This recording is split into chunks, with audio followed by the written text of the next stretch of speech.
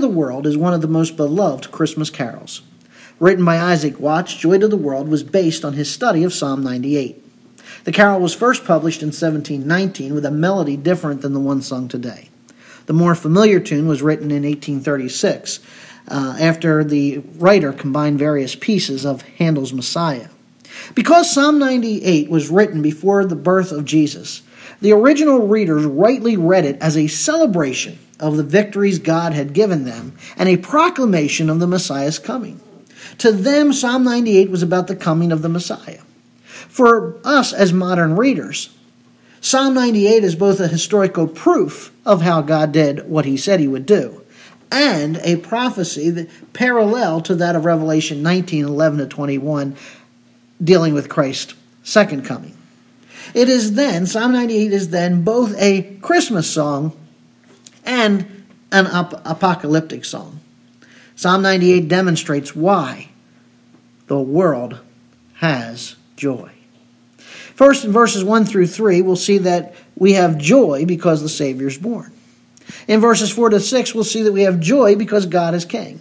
And in verses 7 to 9, we have joy because God is judge. Let's begin with verses 1 to 3. Oh, sing to the Lord a new song, for he has done wonderful things. His right hand and his holy arm have gained victory for him. The Lord has made known his salvation. He has revealed his righteousness in the sight of the nations. He has remembered his loving kindness and his faithfulness to the house of Israel. All the ends of the earth have seen the salvation of our God. We have joy because the Savior is born. He begins by telling us to sing to the Lord a new song. As believers, as Christians, God has given us a new song. A song that we can sing because we know Christ as our personal Lord and Savior. And one of the things we sing about is the fact of the wonderful things that he has done. How his right hand, his holy arm have granted victory for him, for us. The Lord has made known his salvation. That is, he has shown Christ, the Savior of the world. He has put him on full display for all the world to see as he hung there on Calvary, as he became the sacrifice for sin, he who knew no sin, in order that our sin could be atoned. He has revealed his righteousness in the sight of the nations. Again, Christ is the righteous one who has been revealed. And he has remembered his loving kindness and his faithfulness to the house of Israel. Going all the way back to Genesis chapter 12, God promised Abraham three things: a land to live in, a seed who would come forth that would be a blessing to the whole world. Land, seed, and blessing. Jesus Christ is that seed. And one day that seed is going to return. Jesus Christ is going to return and reign over the land that God promised. And the people of God, Israel, will dwell in that land. And he's going to be a blessing to the Gentiles. Already we are, as Gentiles, being blessed because salvation has been offered to the whole world. For God so loved the world that he gave his only begotten Son, that whoever believes in him will not perish but have everlasting life. Now, as we think of those first three verses, there's an interesting parallel between Mary's song in Luke 1, 46-55, and Psalm 98, and it's very striking. In Psalm 98, "Oh, sing to the Lord a new song." In Luke 1, Mary says, "My soul exalts the Lord." Psalm 98, "He has done wonderful things." Mary said, "For the Mighty One has done great things for me." Psalm 98, "His right hand and his holy arm have gained victory for him." Mary says in Luke 1, "He has done mighty deeds with his arm. He has scattered those who are proud in the thoughts of their heart." Psalm 98, "The Lord has made known his salvation. He's revealed his righteousness in the sight of the nations."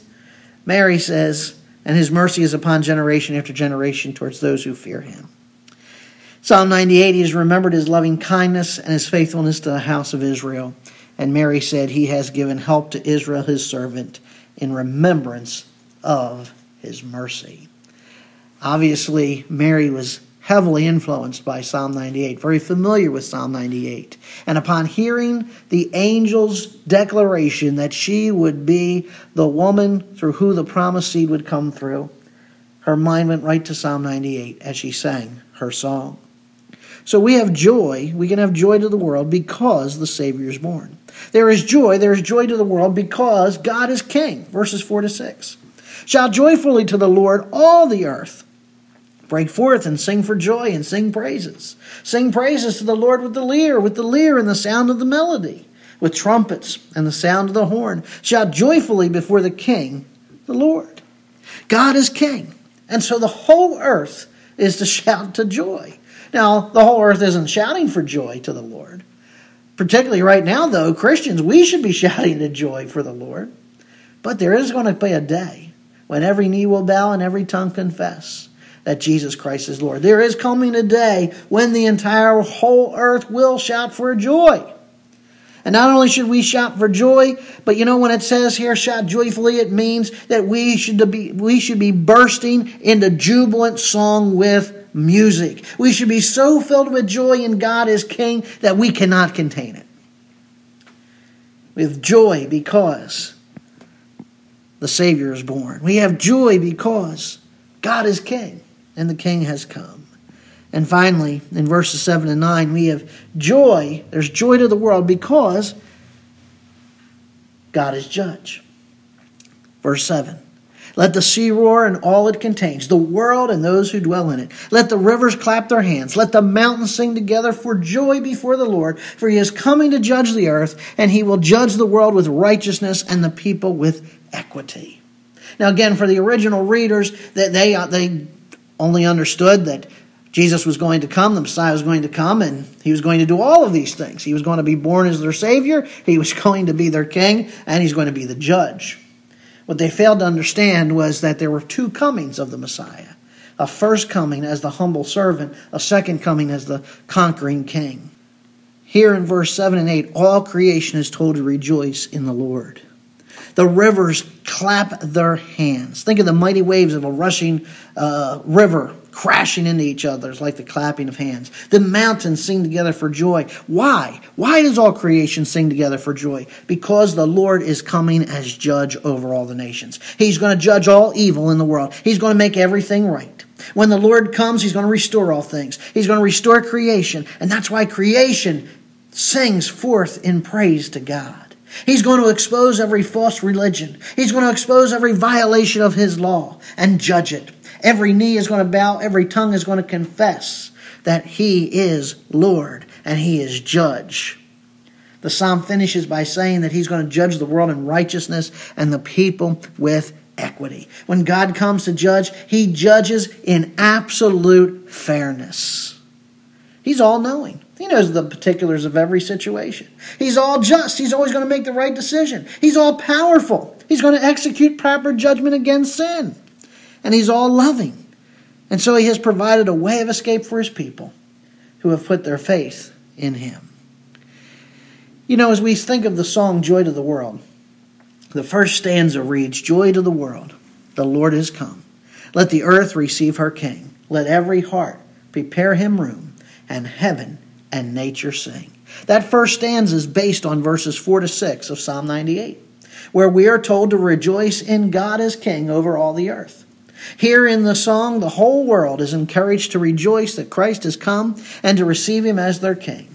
That line, let every heart prepare him room, is a subtle reference to Luke 2:7. She gave birth to her firstborn son. She wrapped him in swaddling clothes and laid him in a manger because there was no room for them in the inn. It's one of the reasons this song has become known as a Christmas carol. The second stanza reads, Joy to the world, the Savior reigns. Let men their songs employ, while fields and floods, rocks and hills and plains repeat the sounding joy. This second stanza corresponds to Psalm 98, 7 and 8, where all creation is asked to join in song, the fields, the floods, the rocks, the hills, the plains. In stanza 1 of the carol, Watts called Christ the Lord and King. Here in the second stanza of this carol, Watts calls him Savior. Again, this ties in with Christmas through the angel's announcement in Luke 2:11, For today in the city of David there has been for you a Savior, who is Christ the Lord. The third stanza, No more let sin and sorrow grow, no thorns infest the ground. He comes to make his blessings flow far as the curse is found. This third stanza corresponds to Psalm 98 verses 1 and 2, which speaks of God making his salvation known to all the nations. As far as the curse is found, so will God's salvation be known. When Adam and Eve sinned in the garden, God put a curse on them and all of creation. In Genesis 3, God said to Adam, "Cursed is the ground because of you. It will produce thorn and thistle. By the sweat of your brow you will eat your food until you return to the ground, since from it you were taken, for dust you are, and to dust you will return." See, when Christ comes, he reverses the curse. Now, when Christ died on the cross, he began that reversal of the curse. And when he comes a second time, the curse will be entirely eliminated. There will be no more thorns, no more sin, no more sorrow, no more sickness, no more mourning, no more crying, no more pain. Romans 8:21 says the creation itself is going to be liberated from the current bondage of decay that it is in. There is coming a day when Christ returns that the creation will be brought into glorious freedom, just as the children of God are. The final stanza of the song says, "He rules the world with truth and grace and makes the nations prove the glories of his righteousness and wonders of his love." This final stanza of the carol Joy to the World corresponds to Psalm 98, verse 3 and verse 9. God judges the world in absolute truth and fairness, yet he also gives us grace through Christ, who paid the penalty for our sin on the cross. So what is the Christmas carol, Joy to the World, all about? The same thing that Psalm 98 is all about. Joy to the world. Why? Because God sent Jesus into the world to be our Savior. It's joy to the world because Jesus is the good and righteous King over all the earth. And it's joy to the world because Christ is going to come again and reign and judge over all the nations. He's going to judge all sin and wickedness. He's going to make all things right, including the creation that we're surrounded by. Psalm 98 celebrates God's involvement with people. It celebrates the work of God that began in Bethlehem. You know, as Christmas is surrounding us, it would be good for us to wear biblical bifocals, to have bifocal vision. We need to look back at Christmas time. We need to praise God for the glorious gift of his Son, Jesus. But we also need to look forward to Christ's return, when Jesus will come again and bring a righteous conclusion to all things. And then we will begin to fully enjoy the wonders of his love for all eternity. Let's pray. Father God, we thank you for this season of the year, this Christmas season, Father, in which we can reflect on the birth of your Son. And Father, we are mindful in Psalm 98 that your Son is coming. He has come. He's come as a Savior. But he's going to come again as King and Judge. And Father, we live in this interlude.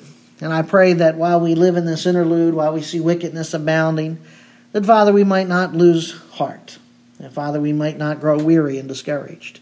But that Father, particularly at Christmas, we might look back and know that your Savior did come. And because of that, there is joy. And that, Father, regardless of how great the wickedness is around us, regardless of how great the deception is around us, the sin that is there and seemingly growing, that, Father God, we can be joyful, we can have joy in this world because we know he's coming again. And he's going to come a second time, this time as King and Judge. And I thank you that it is your people. We won't be judged by him, but rather we will reign with him. And what a great and glorious day we look forward to when we enjoy the full measure of the gift we were given, the gift of salvation in Jesus Christ. We pray this in your Son's precious and holy name. Amen.